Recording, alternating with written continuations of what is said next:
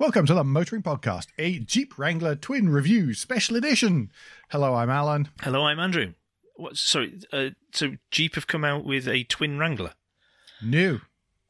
As you'll remember, we had a Wrangler each. We did.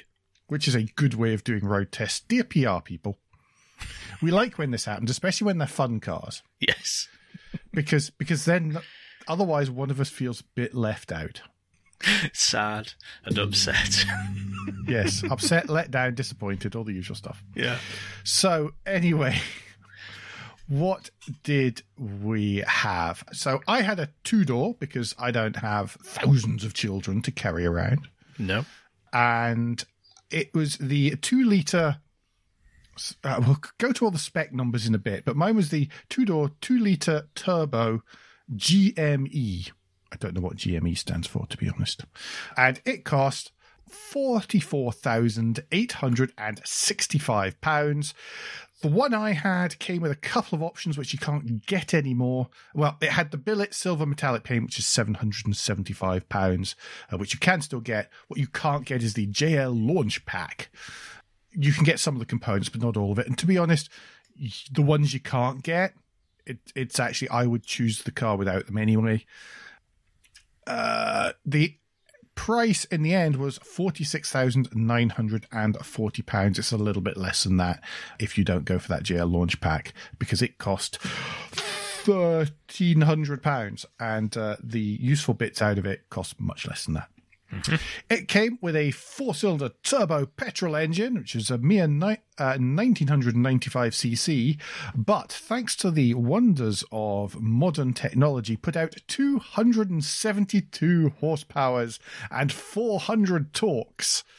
That was mated to an 8-speed auto box. It emits 198 grams per kilometre of CO2, and it has a claimed combined MPG of 31.4. I've forgotten, there's a little reminder in here that I should tell you how much I got. I forgot to take a picture of it before I very sadly handed it back. But it wasn't a million miles off that. I was getting 27, 28 MPG. Okay. Rocking around relatively locally and with a not particularly light right foot. So... near enough. Okay. What did you have, Andrew? Right, so I had the 4-door, as you've mentioned, and this was Overland spec, which came with the 2.2 Multi-Jet 2 diesel engine, which was a 4-cylinder turbo. And my on-the-road price was $48,365. And whilst this is a test car, it only came with colour tax as an extra of $775 as well, which, okay, I think I got my money's worth more than you did out of that. And it ended up being £49,140 on the vehicle I tested.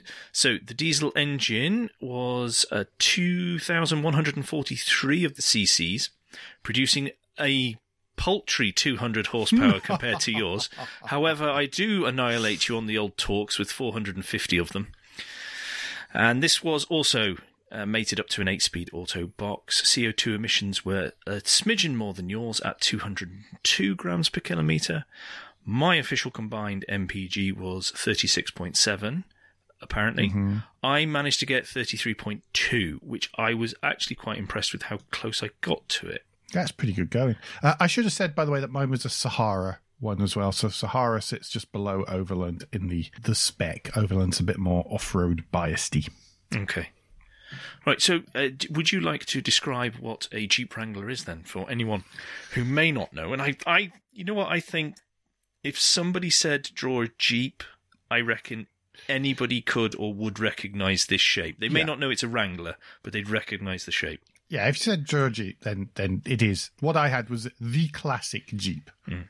So 2 doors, spare wheel on the back, sat relatively high. I didn't have, mine was a bit more road biased, I think, than the Overland. So I had sort of road biased tyres on it. You know, it'd still have been decently good off road, but they're not, you know, BFGs or anything. So yeah, it was a Jeep. Mine had a hard top as well, so it was all silver, but it was that squared off shape that you would recognize and you could quite easily trace right the way back to World War II and the original, was it quarter-ton multi-purpose vehicle.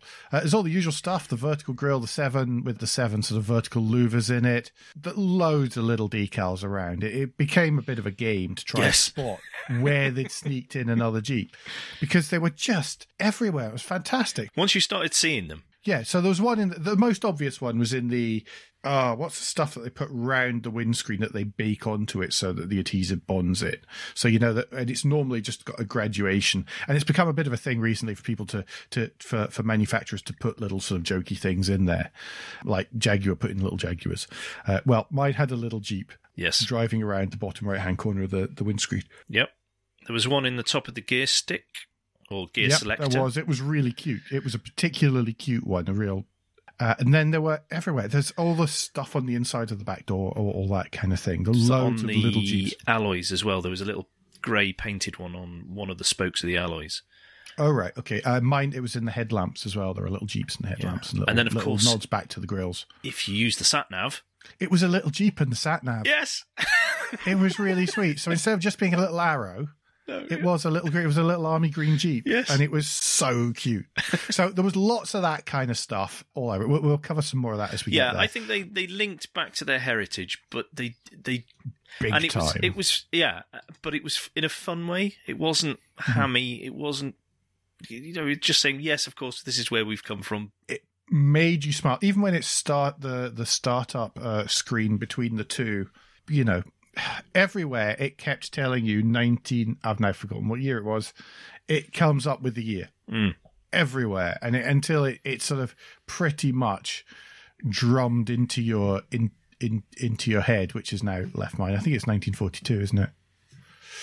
That's bad. Sounds right. So it just appears all over the place, but it was just that kind of stuff was nice. Other than that, it's what you'd expect. So it's, mine, as I say, was a little bit more little less off-road bias in the final spec. So I think my wheels are less aggressive than yours. Yeah, I think I had slightly chunkier tread. I think you had proper chunky off-road tires. I think you had BF Goodrich ATs, whereas mine were something slightly less aggressive. The 2-door, and I'll let Andrew talk about the 4-door in just a second. The 2-door is actually really a very compact car. You end up in the same situation where people go, ooh, big off-roader, which I used to have when I had Vehicross. People say, oh, it's big off-road. And you go, well, no, actually, it's about 10 centimetres shorter than a Golf. And sure enough, the Wrangler is about 10 centimetres shorter than a Mark 7 Golf. Although it's about 9 centimeters wider than a Mark 7 Golf, not including the mirrors and stuff. So, how many feet taller? It's not much. So no, I know they're not outrageously tall, but they are taller. 400. It's about a foot taller.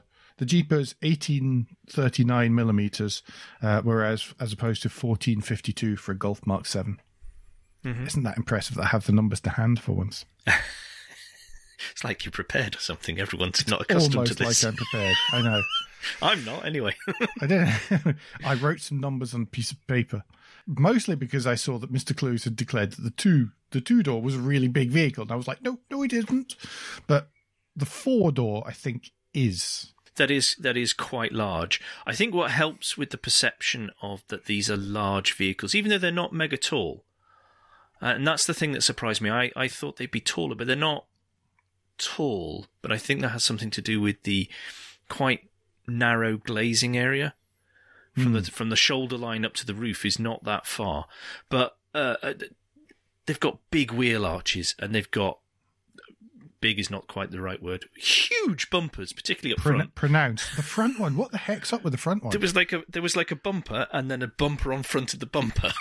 Yeah, I don't know if it's something to do with. I think it must be to do to get it far enough past those front wings for US crash regs and stuff. To be honest, what I would do very early on in owning one of these is remove the front bumper and replace it with a winch bumper or something, which is actually just a little bit more compact, a little bit neater, because it's a pretty pronounced chin there. I mean, I've got a picture of that little the little pink fluffy thing that lives in Johnny the Heiress sitting on the front. Yeah. Because I didn't have that was it, because I didn't have a groundhog. It gives you an idea of how long we've had when we had these. We had these when the Super Bowl was on. And the floods. And the floods everywhere. Perfect Yes. vehicles for that. It was. So what colour did you say you had yours in again? Well, mine was billet silver metallic. Okay. So Which was a sort of mid-grey silver, so it was slightly dark. But what it was it was a really deep silver. I know that sounds silly, I know, but it was it seemed to have a lot of layers on it. It just describes it as metallic, but it really, really did. When the light popped, was did it? right, it really kind of popped and absorbed and sort of, it just had a lot of depth to it. Okay. Well, I had the granite crystal, which was a very dark metallic grey. Again, when the sun shone, those brief moments when we had it, it was a lovely colour, I thought, and I think it suited the vehicle very well, and I think that helped. So black is such a flattering colour to the larger frame. I think that this dark grey helped that. But I do know that there were other options out there. One of them was black, which is, black. Bright white, that's white. Which is the only colour without a colour tax, by the way. Yes. Firecracker red, which is red. Then they had Sting Grey, which was slightly darker than the billet, I think. It was more grey than silver. Yeah. Then there's Mojito, which is... I quite like the look of this colour. I'm not sure whether I'd be brave enough to own one. It screams 1990 Suzuki Vitara, or you've got to be in California or something like that. If you live somewhere sunny, this would really really be a cracking colour. But it's like it's not quite lightish. It's a lightish metallic green. Yeah, bright. It's a bit green. Yeah, I don't want to say it's teal because it's not teal. No. 90s, but it is a bit 90s-tastic. Yeah. Then there's Pumpkin Metallic, which is metallic orange, very much orange. I've seen them in this colour, and they're fantastic. Yes, there's one local to us. Again, in the right light. In this. Brilliant. Near us. There's Ocean Blue, which is a lovely metallic mid-blue. If you wanted something a bit different, but still a bit safe, I think that's quite a nice colour. And then there's the Hella Yellow, which is yellow. Oh, so very much yellow. You're going Mork and Mindy in that one. Yes. The split between those, so they're either £675 or £775. I couldn't work out why there was the split, because even some of the flatter colours, like the red and the black, are £675, but then some of the metallics are that, and some of the metallics are £775. So who knows? What else? We said about the wheels, 18-inch. Mine were 255/70 R18 tyres on it. As I say, it was the standard size. They didn't. It looked a little bit under-tired. I would maybe have preferred ones that were a bit bigger, but there were benefits to having these ones, as we'll find out whenever we get to the driving, I think. Mm-hmm. And removable hard tops. I did remove part of the hard top on mine. Did you remove part of the hard top on yours? I took off the panel over the driver's seat and then went, yes, I can take that off and put it back on again because the weather was grim. Oh, okay. So I could take the back off. I could have taken the back off if I'd had someone there to help me and somewhere to put it afterwards. I had a similar challenge with the back, and the fact that it was actually really quite windy and it was February meant that I didn't. But I did take both panels off and drive around like that for about 45 minutes before I decided that actually it was quite cold and blustery, particularly, and that I was just going to put the roof back on again. But it was quite fun, sort of driving around, a bit of erasure on, whatever. No, it was fun. It was great. Mm-hmm. So the interior, Andrew. Yeah, I want to start, before going to the boot, I just want to start that the 4-door was really dark on the inside. There was lots of black on black with black, And actually, I'm being a bit harsh. I need to remember that there was some white stitching to the leather to lift the mood of the interior, Right. but not enough. But I think what really didn't help it, I've talked about the small glazing areas, but they were really heavily tinted on the side and the back as well. And you see mine, yeah, that wouldn't help. You see mine, the rear windows and stuff weren't particularly heavily tinted. And as well as that, because mine was a lighter colour, then all the metal that was inside was silver. And not only that, but I actually had, as part of the launch pack, the McKinley leather upholstery. McKinley is a sort of, I think calling it beige would be generous. I think it's it's a little bit like a sort of unwell dog poo, sort of yellowy colour. I just really did not warm to that. And to be honest, I wouldn't have leather and I wouldn't have beige in this. I would have the black cloth myself. Okay. So whilst it did lift the seat, the colour inside, I think choosing a bright outside exterior colour actually influences quite a lot of your interior colour choice as well. Yeah, because I've seen pictures of a red, the red, firecracker red interior ones, and just having those... just a little sliver of the metal that you see around the door frames and stuff like that. It just helps lift the inside. Plus also the panel in front of the front passenger could be swapped out for a coloured panel if you went down that line in some specs. I had a leather one which just matched all the rest of the dark leather. Personally, I'd stick with the leather seats because I got the smaller people and it's just easier to clean down. So I agree with you, though.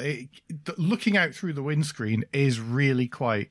am I jumping to the front when we should be at the back? No, it's okay. Do that because okay. Do that bit, then we'll get to the boot. Don't worry. Okay. So, but looking out through the windscreen, I can totally see what you mean about it being a bit like a pillar box, because it's completely flat windscreen and it's quite close to you. Yeah. Everything's so vertical, and it's very close to you. It's very vertical. And I sort of found myself doing a little bit of a Mr. Magoo type driving position. Oh, I'm so glad you said that. And I did the same, but I do the same with minis as well. But for a similar reason, and you've got this kind of cozy in there, and you sort of lean forward a little bit, and I quite liked it. Yeah, it was almost like a bit of a pillbox, and you're sort of going, "Oh, I'm just having a little peek around." And you sort of but peek out. It felt quite old school because of the verticality and because of the narrowness of the glazing. I just felt, oh, this really does hark back to an older age of driving, somewhat. Yeah, it did. And that didn't put me off. That's not a bad thing by any stretch of the imagination. But it was different compared to a lot of modern cars where the window slopes from behind your head down towards the bonnet, and there's lots of glass. Naturally, I kept making Vehicross relationships in my mind, where of course it looked like it was car style rake of the windscreen and stuff, and so it was completely different to the sort of, hey, it looks like a spaceship. And feels a bit like a spaceship at times. Yeah. Approach to that. Anyway, shall we move to the boot? Yes, let's go through the very convoluted way in which we can open the boot. I know. It was, yeah. Well, there was, oh, yeah. Yeah. It was more convoluted for me than it was for you. No. Because, it was because you found a way around it by not bothering to use it at all. Well, that's not true. Do you want to explain how you open the boot? Yeah, so on the boot is a split tailgate. So you've got glazing on the top and you have the solid metal part on the bottom, roughly half when it comes to the boot. Yeah. And the spare wheel is mounted on the bottom half. It is. So you have to open the metal lower part out the way first before you can, or significant enough of the way out of the way to then lift the glazing bit. You can't just lift the glazing bit, chuck something in, shut it down and move on. Which would be really, really convenient, but the spare wheel's in the way. Yes, because it sticks up so much. Yeah. And fine, because it's just a glazing bit as well. I mean, I suppose it's that extra bit of security. There's no one just prizes the glass open and gets in. Yeah. Yeah, so that's the way you have to deal with it. I found myself choosing to put shopping in behind the front passenger seats and stuff rather than go to the boot. Yeah, I did that a bit. The other thing is that whilst I've said, it's really quite compact, by the time you've got to open the door, to actually put it in a parking space, especially for the long wheelbase. I mean, because the door's 2/3 of the width. Yeah, at least. Yeah. So it's, if you really want to get something large in there, it's a bit awkward because I, at one point, had to take a car wheel to get a new tyre fitted. I folded up the back seats. I found, this is one of the few cars I found that I wouldn't reverse into a parking Yeah, that place. was what I found too. I would go nose in first, and then, because I was high enough and this thing was quite imposing, people would actually stop even in car parks, which was back in the days when we were out and about, was such a rare thing. Yeah, it's why the ones that we had both came with rear cross path detection. Yes. That's why you need to spec that, people. It's so that you can reverse out of parking spaces and it'll detect the smaller people who might be, or things that might be trapped behind cars. But once you're in, I mean, with the rear seats up in mine, there was room for a couple of bags of shopping, but nothing much else. I ended up just folding the back seats up. Mm-hmm. If it had been my own vehicle, I would just have taken them. I don't think I would ever leave them in, because getting to them, I mean, it was all right for you. You had a second set of doors on the side. Yeah. But getting to them was like getting into a jungle gym. The front seat doesn't really fold very much. I mean, it's better than the seats in my own car, in all fairness. But you've openly said you don't ever carry that many people that you need to move those. Yeah, it's such a pain. But, so the seat doesn't really return very well. And to clamber in, you had to get in. And then there was just this tiny little bench for two people, which comes halfway up their back. You wouldn't want to go very far in the back of one of these anyway. No. And I say that as someone who, when he was little, his parents had a Suzuki SJ410 as the family car. So, yeah. I travelled, done many years in the back of that. I can say, the Jeep was better than that, obviously, but you still wouldn't want people to be in the back very often. So I would just have lifted them out, frankly, and then most normal stuff would just to get sort of, as Andrew said, dropped behind the front passenger seat, I think. Which is weird, because I'm very much a boot user. Some people don't use the boot much for little things. I always put stuff in the boot, but that comes from MX-5 ownership days. Yeah. So with the seats down, how much space have you got in the back? Oh, pardon me. According to your notes, 598 litres. Excellent. Which is plenty of room for a spare wheel from something else. Yeah. And there's loads of room. The only trouble with that is that people can kind of see in and see what's there. So I think I would probably up the tint on the back windows if it was mine, just for security and to defend against nosiness. Well, I can tell. I'll find out what the tint was on mine and pass it on.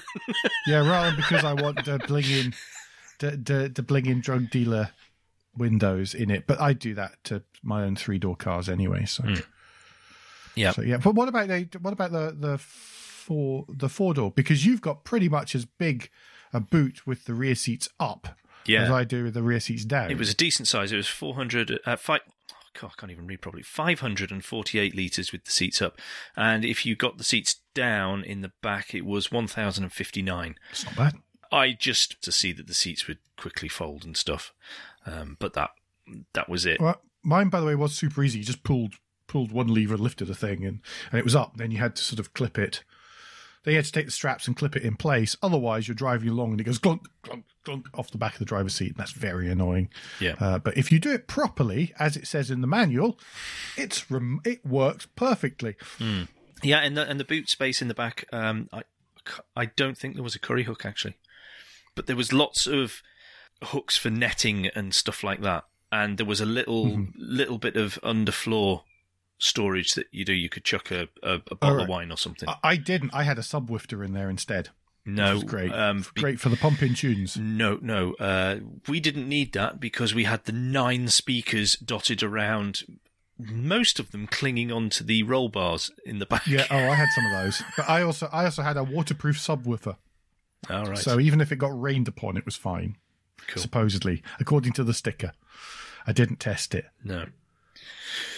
We should maybe speak to the people who, on the launch, drove drove one of these with no roof and the window down, and then went through one of the most torrential rainstorms that the locals had seen for some time.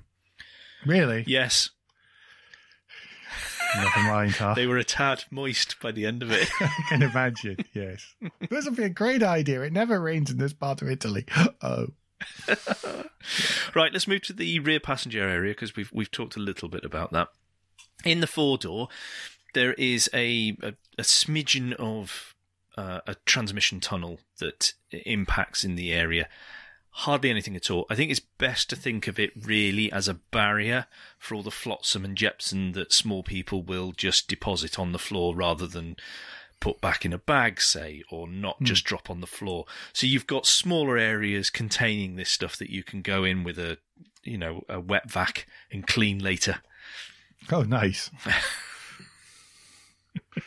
Sounds like the voice of experience. I'm just not going to ask. But you said that the rear bench in the two-door was nothing much. It was much better, as one would expect in the four-door.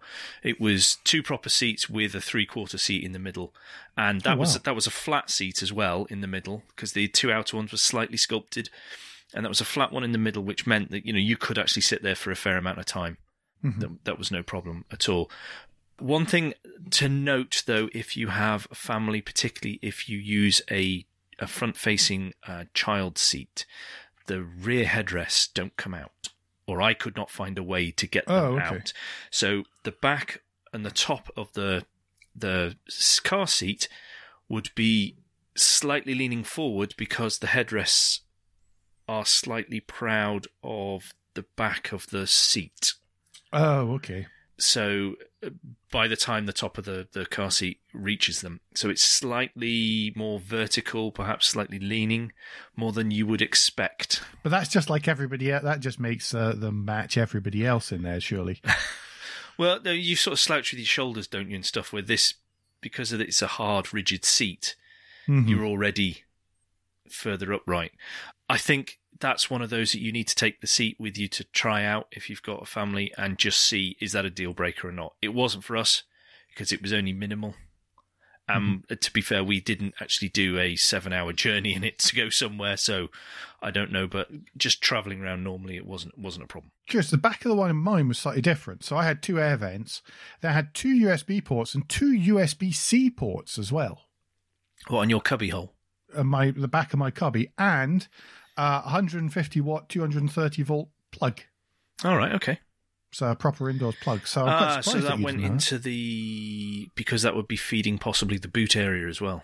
Possibly, yes. I actually can't remember if there was a 12 volt socket in the boot of mine. I'm just looking at a picture of mine because I can't remember now. Now I've said that to you, I cannot remember. That's exterior, interior. No, I don't believe there was. There were. Oh, yes, there were in the boot of mine. There is more connection points, charging points. So that will be... Boot of mine mostly had places to stow the cables for the hard top that sort of lead up to the rear wiper and wash wipe and all that kind of stuff. I had those, yeah. There were little bits where you could just unplug it and then plug it into the little receivers, which I thought, again, really nice detail. Really cute. I liked that a lot. The being able to deal with it whilst taking parts off was very cleverly thought through, I thought. Yeah, soon some real checks on that. Sorry, I found my picture of the boot, and it did have a 12-volt socket as well. Oh, okay. Right, well, you could have worked from the front seat. I could have. Instead, I just took it to Starbucks because that's what Jeep owners really do. Well, the back of the cubby box for the four-door also had the electric window controls. Because all the electric window controls were not on the doors, because I know that is an option in the US. You can take the doors off. You can take the doors off and you get little frame doors instead. And of course, you can do that here too, which that's one of the things, I mean, in the front as well. So it kept catching me out that the electric window switches were in the dashboard and not in the and not on the doors. Yeah, that was a weird one to get my head around. Okay, so how was it up front for you? This was one of the areas of the car I was expecting to not be very good at all. Okay. Is that my from experience American... of Land Rover Discoveries? Oh, okay. Well, yes, that too. But my experience of, Land Rover, did I say Discovery? I meant Defender, pardon me, where the fact that it was just ruddy uncomfortable with the B-pillar against my shoulder and all that kind of stuff. None of that issue. I mean, everything, as we've said a couple of times, was very, very vertical, and some stuff was a wee bit of a stretch. But it was really nicely done, and it was really nicely done with a sense of humour, which I wasn't expecting. So, sure, you've got that vertical dashboard, but it was all soft touch. It was all and lots of it like around the U-Touch. 8-inch screen and stuff in the middle for the CarPlay, the Android Auto, and all the just music and some other stuff as well, which we'll talk about under tech. Then that was it, and it was all styled like a G-Shock. Yes, which was really cool. None of it was tinny. None of it at that point was tinny plastic or any of that sort of just built in the cheapest way possible way that you would expect from the US. No, it did not feel like a cliche American interior around there at all in any shape or form. And to be honest, I didn't think any of it felt like that. No. Front seats were a bit flat, but heck, what do you expect? Yeah, again, Nürburgring lap times, not really high on the use case. No, or shouldn't be. Well, it shouldn't be, not really. Mine could have made no, it wouldn't have made a decent fist of it. It's fine on the straights. But the steering wheel was kind of chunky and kind of funky, sort of 3-spoke job. Then behind that, you've got two, again, very flat dials, obviously rev counter and speedo, and then a really nice little screen in between, which was good at calling up trip details, what you're playing on the stereo. I used mine's digital speedo most of the time. That seemed to be the setup that it and I were happiest with. It did route guidance, it did all that kind of stuff as well, just as you'd expect in a proper modern car. Yep. Again, the middle, usual heating vent, HVAC controls, volume knob, always a vertical icon, result, and and it was great. There's some buttons to turn driving aids on and off, electric window controls, 12 volt points, and again media connection points. I had USB-C in mine as well there, so it's worth mentioning that because that's still unusual. And then in the middle there was a traditional 2-lever setup. I loved the shift knob on that. It was this kind of round knob, Jeep icon on the top, and a big red button on the front, which was your sort of security interlock, and it was a proper clunk, clunk, clunk, clunk, clunk, clunk, clunk, clunk, clunk. You felt you were engaging the drive you wanted. There was a definite, this hasn't accidentally slipped into it. I've not rotated a dial a little bit. No, it was chunk. I have put this, even though it was an automatic, which I thought was a good trick to pull off. Well, you can push left and... I've just taken a new box and made it feel like an old one. And then you can push left, and then you could manual it up and down as well, should you have desired. I don't think I did desire at any point. And obviously the stubby transfer case lever with 5 positions in it. You could have 2 high, where it automatically... 4 high, auto, where it just sits there and decides whether it's going to be 2 or 4, depending on what's happening with all the wheels. You could have 4 high part-time, four-wheel drive, which actually just meant that the center diff is unlocked, but there was trying to put drive everywhere. Neutral, and then 4 low if you pulled it right back and you were stopped. I think everything else you could shift between when you were on the fly, certainly between the 2 and the 4 high. Yeah, I tried all the settings, but in the end, for just driving around, I left it in the auto selector. So did I. Because that did what I needed it to do. To be honest, because mine was quite sparky and a short wheelbase, which makes it can be a little bit more of a handful, I left it in 4 high auto just so that I had the security and sort of lessen the chance of brown trouser moments. 4 low. Trying to say that you were foreseeing, so one of your driving habits possibly catching up with me. Yeah. Because, of course, 2 high is rear-wheel drive. So rear-wheel drive, short wheelbase vehicle.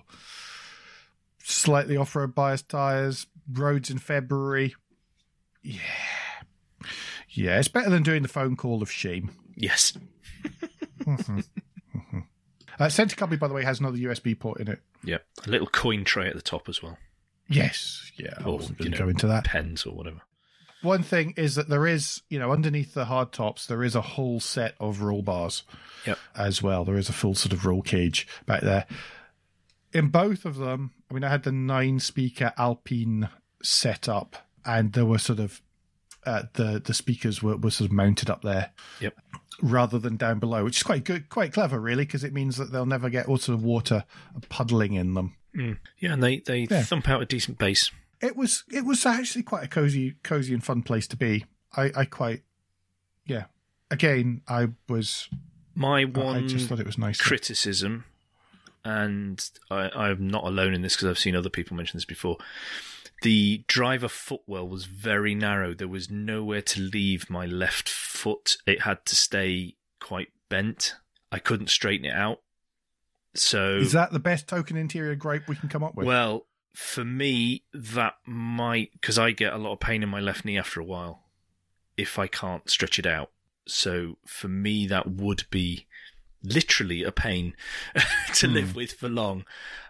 And I'd seen people mention it before, and I thought, oh, it can't be that bad. And then sort of got in there, and I was like, oh, okay, right. There really is nowhere for this foot to go. It stays where it stays until I need it again.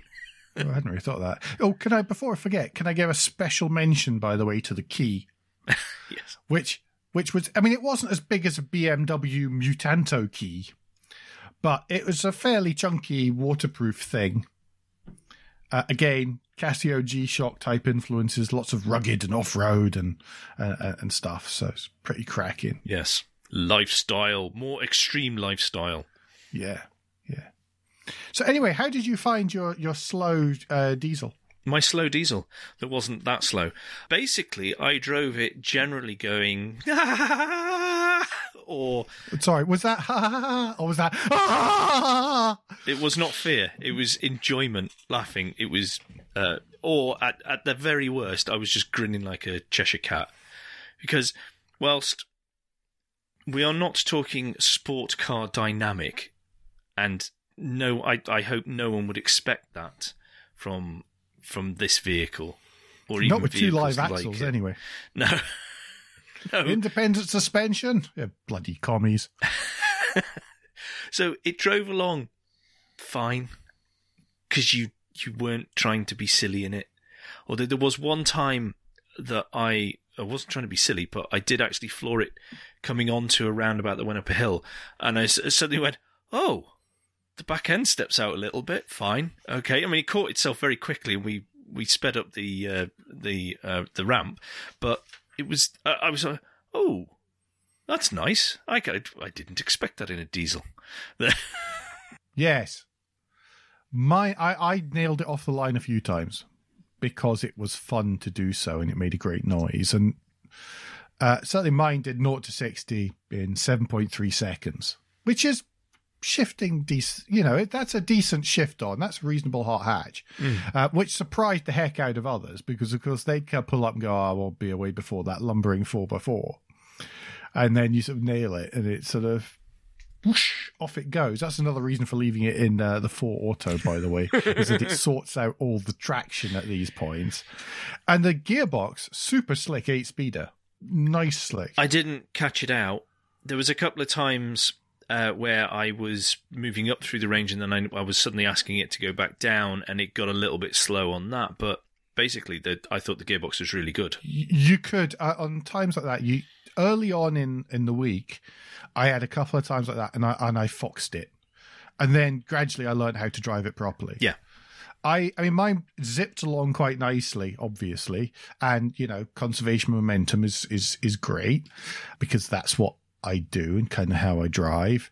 But there were a couple of times when there was a bit when I forgot, and I was glad that mine was on the slightly more road biased tires than yours, and so most of the time it was really pretty good. It wasn't exactly handling, but it was, and it wasn't handling finesse, but it could get you from A to B quite quite without being silly, you could hold speed reasonably. Yeah, I found it would cope with the way I chose to drove it perfectly fine. Mm-hmm. And I wasn't crawling along at 20 mile an hour or anything like that. I was doing reasonable speeds within the speed limit on the right, on those whatever road I was on. Now, it's worth mentioning, I never took it on the motorway. I did. By the way, I didn't take it on the motorway. I just didn't have need or time that week. Sadly, I was mostly here. I'd really wanted an excuse to take it to London, because I think it would have been a fantastic car for driving in and out of London. Well, just on that, I'll go back to the motorway first. It will surprise no one that it was a little bit noisy, it being so boxy, and mine having the slightly more off-roady tyres, and and you add to that the big wing mirrors and things like that. And once I was at the set speed, the engine wasn't intrusive, but getting there to get up to motorway speed to try and join the motorway safely, there was a little bit of noise from the engine, as one would expect. And then you just... Yeah, of course it's a little bit louder than a two-door sleek coupe that's double glazed and everything, Yeah, I mean, it's got the top speed out of all that, 270 brake horsepower, top speed of 110 miles an hour for mine. Yeah. Yeah. So, I mean, I didn't have an urge to take it on the motorway either. And I'm sure it would have been just fine. I could have set the cruise control at 70, would have been quite happy. It would have been perfectly adequate. It would probably have fairly hit the fuel consumption. But cruise control is a decent cruise control in the Jeep as well. Yeah. So it's not a bad one. It's not an overly dramatic or cautious with, look, I can see a car 3 miles ahead. I shall start taking my foot off the accelerator. Oh, Christ, now I have to step in. It didn't do any of that. Oh, okay. Because mine, I didn't have the adaptive cruise. I just had standard cruise on mine. Yeah, not that I used it. But driving it round town, it was great because people would let you out. It's one of those cars that people would let you out, and it was almost like people were smiling when they saw it. I also found that, of course, being the short wheelbase, I had an excellent turning circle. Yeah. It really was. It could just go wee and burl right round because, there wasn't that much car behind me. When you're driving it, you're actually sitting in the middle. There's lots of bonnet and not a huge amount behind you. It's a bit like driving a 2-seat Roadster from that point of view. And that's where you've got to be careful that you don't get carried away because you're in the middle as well. And that also stops it feeling too jiggly and jumpy because, of course, you're in the middle and that's not moving up and down as much on the roads and things. No, it was... Again, it's another area where I was expecting it to be complete guff. And it was fantastic. Well, it wasn't fantastic, but it was great. It exceeded expectations. So come on, tech-wise... There's obviously, this being a rugged off-roader type vehicle, there's going to be tons of tech, just dripping with tech, isn't there? Well, there's the usual stuff. There's CarPlay, there's Android Auto. You could also download off-road apps and maps in it. There's a whole sort of online Jeep store for that kind of stuff if you want. Mm-hmm.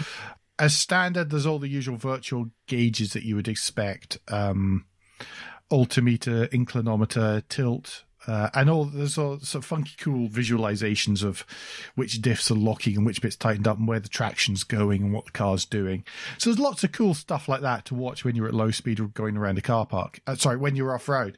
Because I wasn't off-road either, because all the lanes are closed around. Yeah, it was too wet for me. Although it felt like it was off-road on some of the roads I drove down. Yeah, well, that's very true. So no, I was on a couple of gravelly tracks and that was it, and nowhere that I couldn't or shouldn't go legally.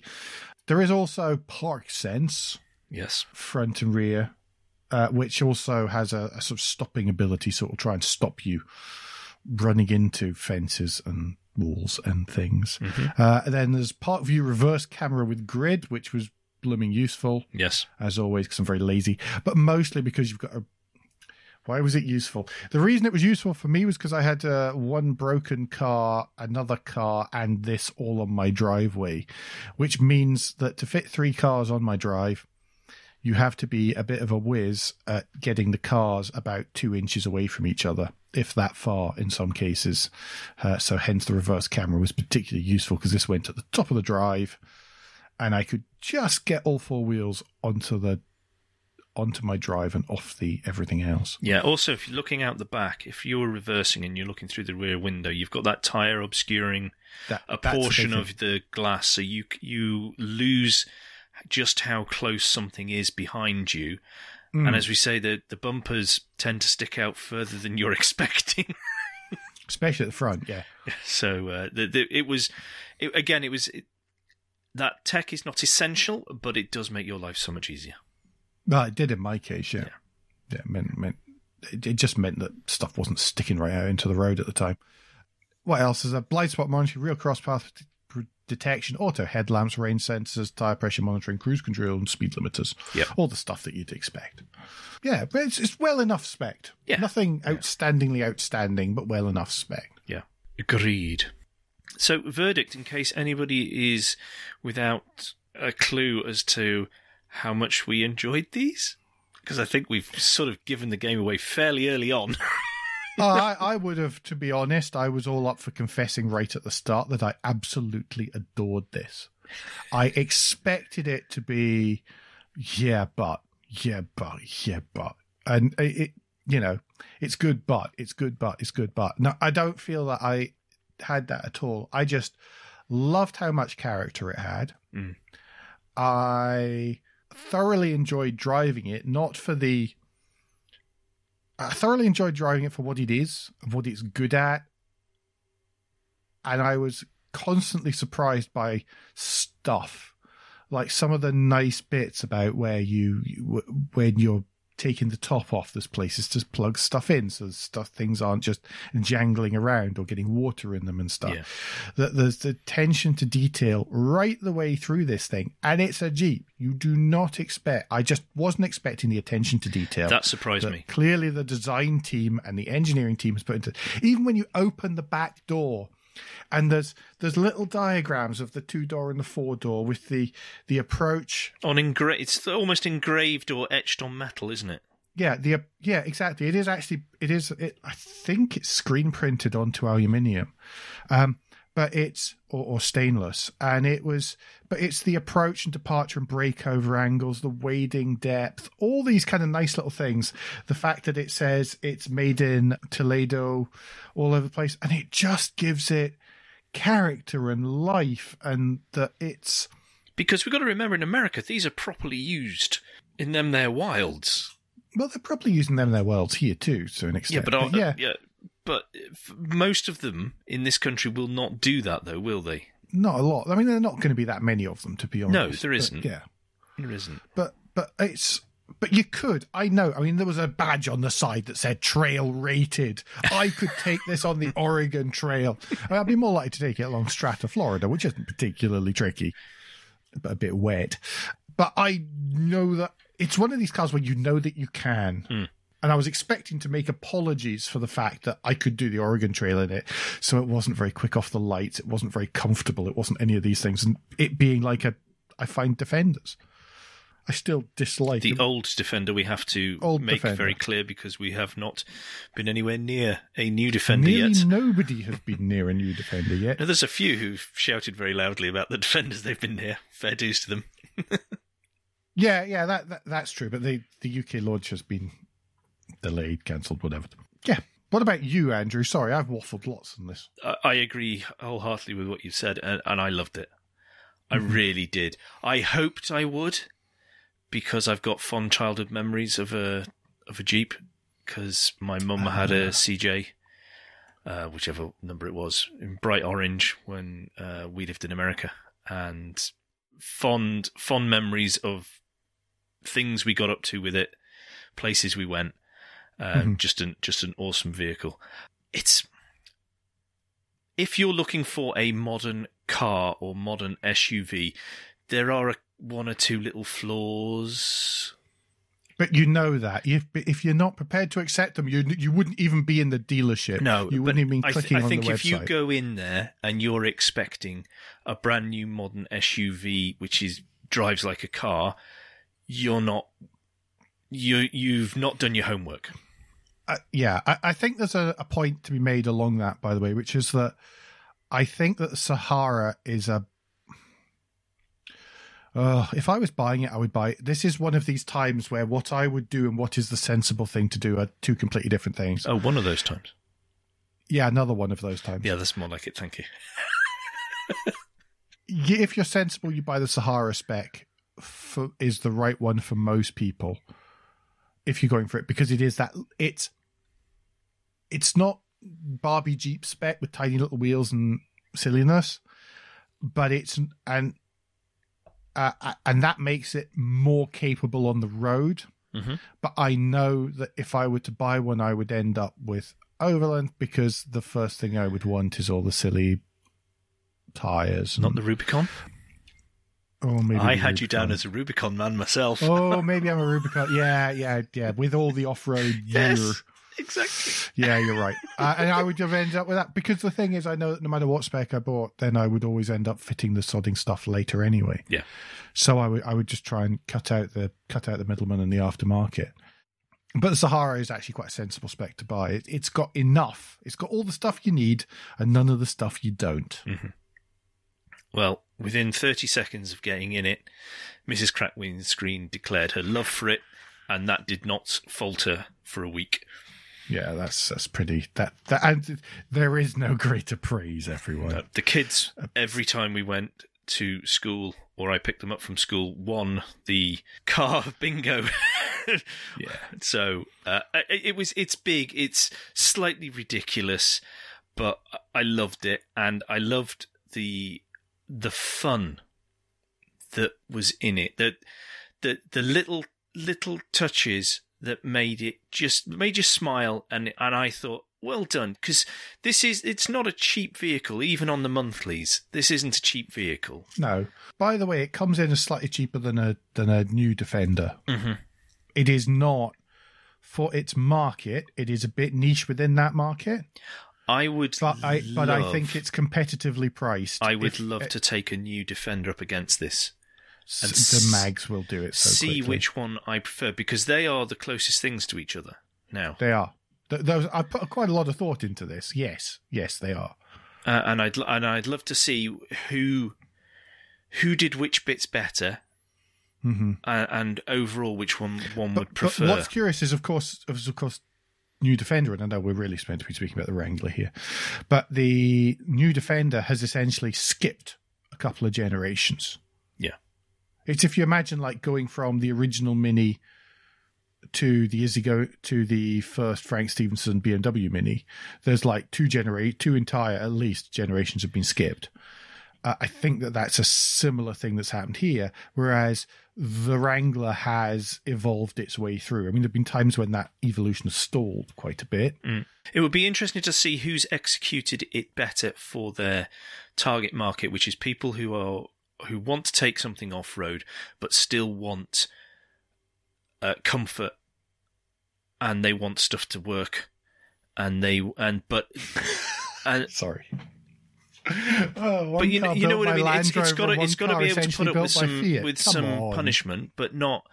And I'm not saying, oh, you've got to be able to hose out the interior, because that's a nonsense argument. I wouldn't even do it in this. Mine had carpets. Yes, yeah, carpets and stuff like that. So there are a certain level of creature comforts in this thing, but it is also capable of doing stuff properly off-road, or going and taking you somewhere a bit more extreme than a grassy bank while you get a mountain bike out and go through a wood. You know, it's a bit more than that. Yeah. Sorry, are you expecting me to disagree with you? No. But that's what I'd really like to put to the test. But to round out, because we are only talking about what the Jeep Wrangler does, but to round it out, it's a car, I think, more for the heart than the head, and I want one. Total agreement there. You don't get that very often from us, do you? That does not happen often on this one, even on twin tests. No, I loved it. I did. Anyhow, folks, don't forget that between now and the next time you give us any feedback, share your thoughts with the show at Motoring Podcast on Twitter and Instagram, and on the contact page of motoringpodcast.com, the hub of all our activities. Please don't forget to leave a review and rating on Apple Podcasts, or however your podcast app lets you do such a thing. Andrew, if people have questions for you, what's the best way to get in touch? Best way to get in touch is via Twitter. If you search for Cracked Windscreen, you should find me there. And if people would like to get in touch and know exactly how good this two-door was off the line whilst not racing, but driving away from perhaps more startled... Making progress, Andrew. More making startled progress. drivers who thought they had you. What's the best way for them to do that? Oh, Twitter as ever, where I'm at AJP Bradley, Bradley. We'll be back before very long, but until then, I've been Alan Bradley. I've been Andrew Clues. And safe motoring.